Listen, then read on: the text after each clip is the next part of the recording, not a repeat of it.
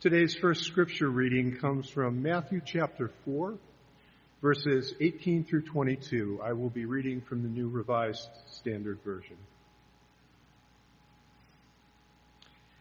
As he walked by the Sea of Galilee, he saw two brothers, Simon, who is called Peter, and Andrew, his brother, casting a net into the sea, for they were fishermen. And he said to them, "Follow me, and I will make you fish for people."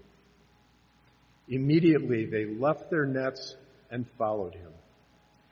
As he went from there, he saw two other brothers, James the son of Zebedee and his brother John, in a boat with their father Zebedee, mending their nets, and he called them. Immediately they left the boat and their father and followed him. Before rendering to you the second scripture reading, I would like to express my appreciation for our guest musician, Marge Adler. And I was thinking at the beginning of the service, people in the congregation aren't going to want us to start. They want you to just keep playing. So thank you for what you've been able to do. The other thing I'd like to point out here is I noticed there's a clock up here on the pulpit, okay? And then I look over here and there's another clock on the wall. Are you guys trying to send me a message already? I'll take that into account, okay? Well, our second scripture reading is also taken from the Gospel of Matthew in chapter 10. We'll begin with verse 1.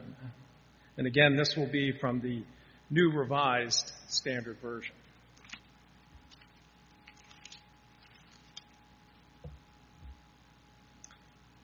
Then Jesus summoned his 12 disciples and gave them authority over the unclean spirits to cast them out and to cure every disease and every sickness. These are the names of the 12 apostles.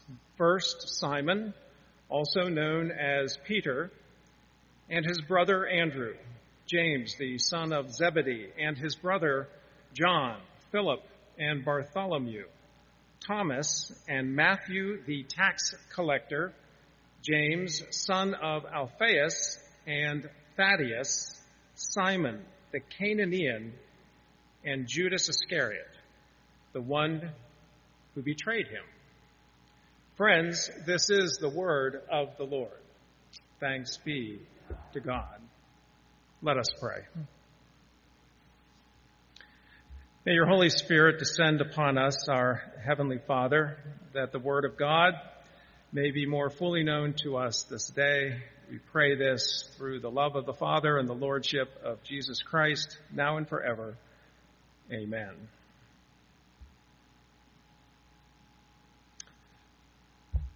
Just to let you know, I'm a little bit of a movie buff. And so I wanted to do a little quiz with you today. How many of you remember this particular movie? Okay, that goes back a little ways, I realize. The Dirty Dozen was made in 1967 and had a star-studded class of actors to include Lee Marvin, who had the lead, Tully Savalas, Charles Bronson, Donald Sutherland, and there was this guy named Jim Brown who used to play football for some team in Cleveland before he became an actor. And the movie portrayed a special military operation that supposedly occurred during World War II. And it was a while since I've seen this movie, so I had to read up on it a bit this week to refresh my memory. And so there was this American officer played by Lee Marvin who had this near impossible mission to accomplish. His assignment was to free American prisoners who were being held in a Nazi prison. And the mission was that they were to somehow infiltrate this prison camp and access the cells where these prisoners were, and then find a way to extract them and bring them back to the Allied forces. But to accomplish this mission, this officer did not go to the best and the brightest soldiers in his outfit because, for one thing, it was told to him that it was going to be a very risky mission. and about a 90% failure possibility. There would be many casualties. And so the army didn't want to waste its best soldiers on such an operation. And so to recruit men for this mission, he went to an American prison where the soldiers gone bad were being held. Servicemen who had messed up in terrible ways. They were the riffraff of the army, sentenced to hard time by the military justice system. They were thieves and scoundrels who had come up the hard way in life and then just continued that kind of criminal activity while they were in the army. And that's where he went to recruit these 12 men for this dangerous mission. Here are the soldiers that he selected for the mission. Within the prison confines, he lines them up and he tells them what is going to happen and what their part was going to be in this dangerous mission they were to embark upon. And as the movie unfolds and you see him training up these men and eventually carrying out this operation, you see there is some wisdom to the choice of these 12 because since they were thieves and scoundrels, they had learned a lot of tricks along the way. One of them was good at picking locks, which would come in handy in freeing up those prisoners. Others were good with their fists, which would be helpful when they had to encounter the prison guards. They all knew their sneaky tactics that crooks and bandits seemed to know. And that was helpful. Well, today's gospel reading tells about a dozen people that Jesus chose to be his closest followers, his disciples. Now, they weren't the dirty dozen, but they were a remarkable selection considering just how, frankly, so unremarkable they were. In our first scripture reading from Matthew's gospel, we see Jesus call the first two of his disciples. It says, Jesus walked by the Sea of Galilee. He saw two brothers, Peter and Andrew, who were casting their nets into the sea, for they were fishermen. And he said, follow me, and I will make you fish for people. Now notice there's no vetting process that takes place here. No test to see if they were actually competent enough to be the closest followers of Jesus. It appears spontaneous and uncalculated. And so these two would-be disciples bring their boat ashore, they fold up their nets, and they follow Jesus. And then Jesus is walking down the shore even further, and he encounters two other brothers who were fishermen, and their names were James and John, and they were sitting in the boat mending their nets along with their father. Jesus said, follow me, and they followed. They left their father in the boat. And so I'm thinking, okay, Jesus, so you're just basically wanting to recruit a bunch of working class kind of men, simple but kind of like-minded. There's a commonality about them. But then if you turn to chapter 9 in the Gospel of Matthew, this was not one of our scripture readings that we shared, and this is the calling of Matthew, the one attributed to the gospel that bears his name.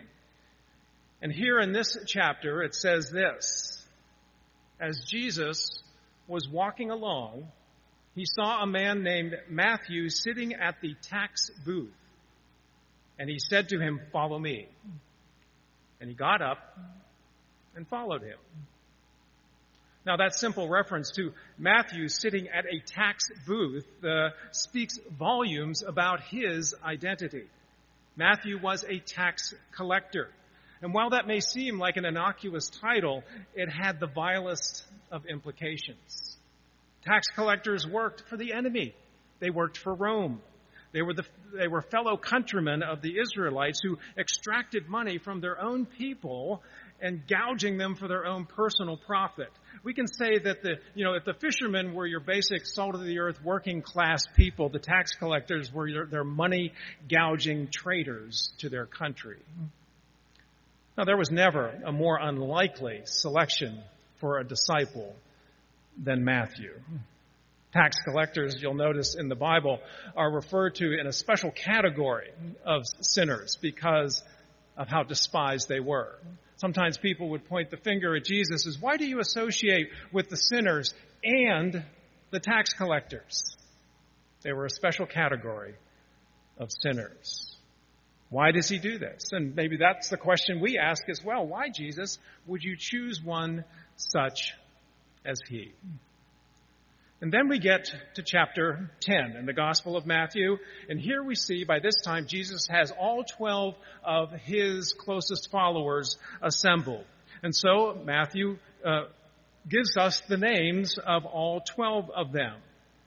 Simon, also known as Peter, his brother Andrew, James, son of Zebedee, his brother John, Philip and Bartholomew, Thomas, and Matthew, the tax collector, James, son of Alphaeus, Thaddeus, Simon, the Canaanian, and Judas Iscariot, the one who would betray him. So of these names, let me highlight one more. And that is this one. This is Simon the Canaanian. And there's hardly a reference to Simon in the Bible outside of the listing of him alongside these others, but that title is a telling one. The Canaanians were a radical, revolutionary sect in Judaism whose desire was to overthrow the Roman government by force. This was the only way they believed that they could gain back their nation and its former glory. These were men who were bent on taking their country back by violence. And I was thinking, if the Canaanians were alive today and we were part of the establishment at that time, we might refer to them as terrorists. Now think about this. These 12 disciples. Matthew, the tax collector who catered to the Romans by extracting taxes from his own people. And then on the other side, you have Simon, the revolutionary, who was bent on destroying the very ones that Matthew catered to. And I'm thinking, what was it like when Jesus gathered his 12 disciples at table for the first time? You had to see that there was Simon on one side and Matthew on the other, and then all the other guys in between. What were they talking about at that first meal? Simon and Matthew, did they even make eye contact to one another? And anybody looking at this hodgepodge of disciples would ask Jesus, what are you thinking? Is this the best that you can do?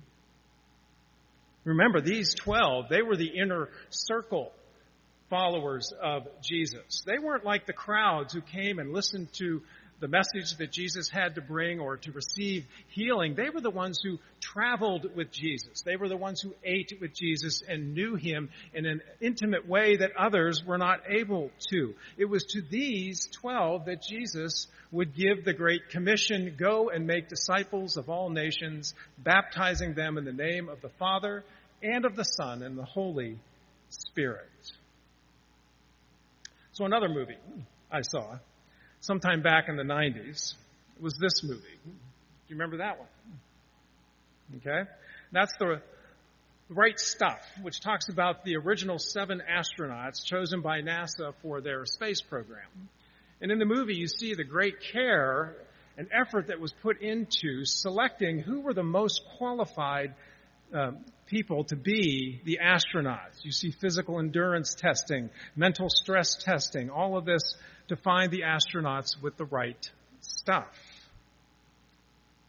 That didn't seem to be the case with Jesus and his disciples. They seemed to be made up more of the wrong stuff. And yet, Jesus' rather unimpressive listing here of disciples should not surprise us. It is consistent with how God chose people for his special purposes throughout the Bible. The God that we find in the Bible, the God that we see incarnate in the person of Jesus seems to delight in choosing the very people you would think he should not choose. From the outset, you see God blessing this old man, Abraham, in his 70s. He is to be the father of a great Hebrew nation. His wife, Sarah, well past childbearing years, laughs when Abraham tells her that they are to become parents whose lineage will bring great generations to come. Later on, these descendants did become a nation. But by most standards, one would not call the Israelites great. In fact, they had to trace their beginnings as a nation to a time when they were held as slaves in Egypt. Often God had to remind his people about their humble beginnings. The book of Deuteronomy, one of the law books of the Bible. God is giving his people instructions before they are to go into the promised land that they are to inhabit. And he says to them, remember the Lord your God who chose you out of all the nations of the earth. And he makes it clear to them by saying this, it was not because you were more numerous than any other people that the Lord chose you. For you were the fewest of peoples. It was because the Lord loved you and kept the oath that he swore to your ancestors that the Lord brought you out with a mighty hand and rescued you from the house of bondage. They were nobodies until God made them somebodies. And could it be that God chooses these unlikelies to accomplish his purpose, not because the people's qualifications matter, but because of his grace? God reaches down to us in his love, not because of who we are, but because of who he is. You see, Jesus, throughout his ministry, was able to see potential in people that others were not able to see. Jesus was one who saw people for their possibilities rather than their past, holding before them a vision of what they might become rather than a picture of what they had been. People would say to Jesus, do you think these rogue followers of yours can meet the religious caliber of our Pharisees and scribes? And Jesus' answer is yes. And more, because these men are clay in my hands, and by the power of the Heavenly Father, I will mold them and I will shape them into what purpose they are to serve for me. Whatever words of derision people may have used when referring to Jesus' disciples, Jesus called them his disciples. In that movie, The Dirty Dozen, I mentioned how those lowlifes from the American prison with seemingly no redeeming features about them, they were put to a useful purpose. They used the skills that they had, picking locks and street fighting, to accomplish their mission.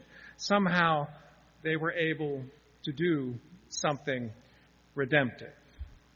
In a similar way, Jesus took these remarkably unremarkable men and equipped them to do the remarkable work of the gospel. You shall make disciples of all nations. And let's give those disciples credit also. Despite the telling differences shared among these men and the various histories each one of them had apart from each other, when the call of Christ came, they responded.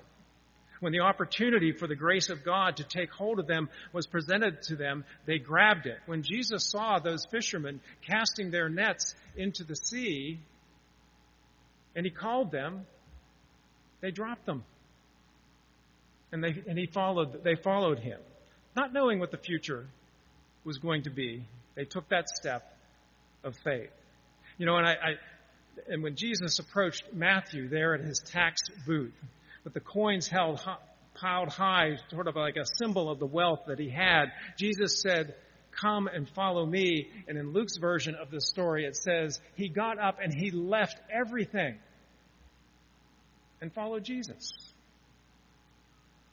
Now, Simon, the Bible doesn't reference his call, but we know that when the call came, he followed. Nowhere does the Bible say that he again raised his sword in violence again. Together, all of these men would minister in the name of Jesus. So the message is this to all of us. I know you're not perfect. I know you are flawed. And some of you carry the scars of your past mistakes and your failures. But when you consider what I was able to do, Jesus is saying to us, with these 12 that I chose to be my closest followers, think of what I can do with you. That's something for us all to keep in mind as we move forward the ministry here at the Rocky River Presbyterian Church. Amen and amen.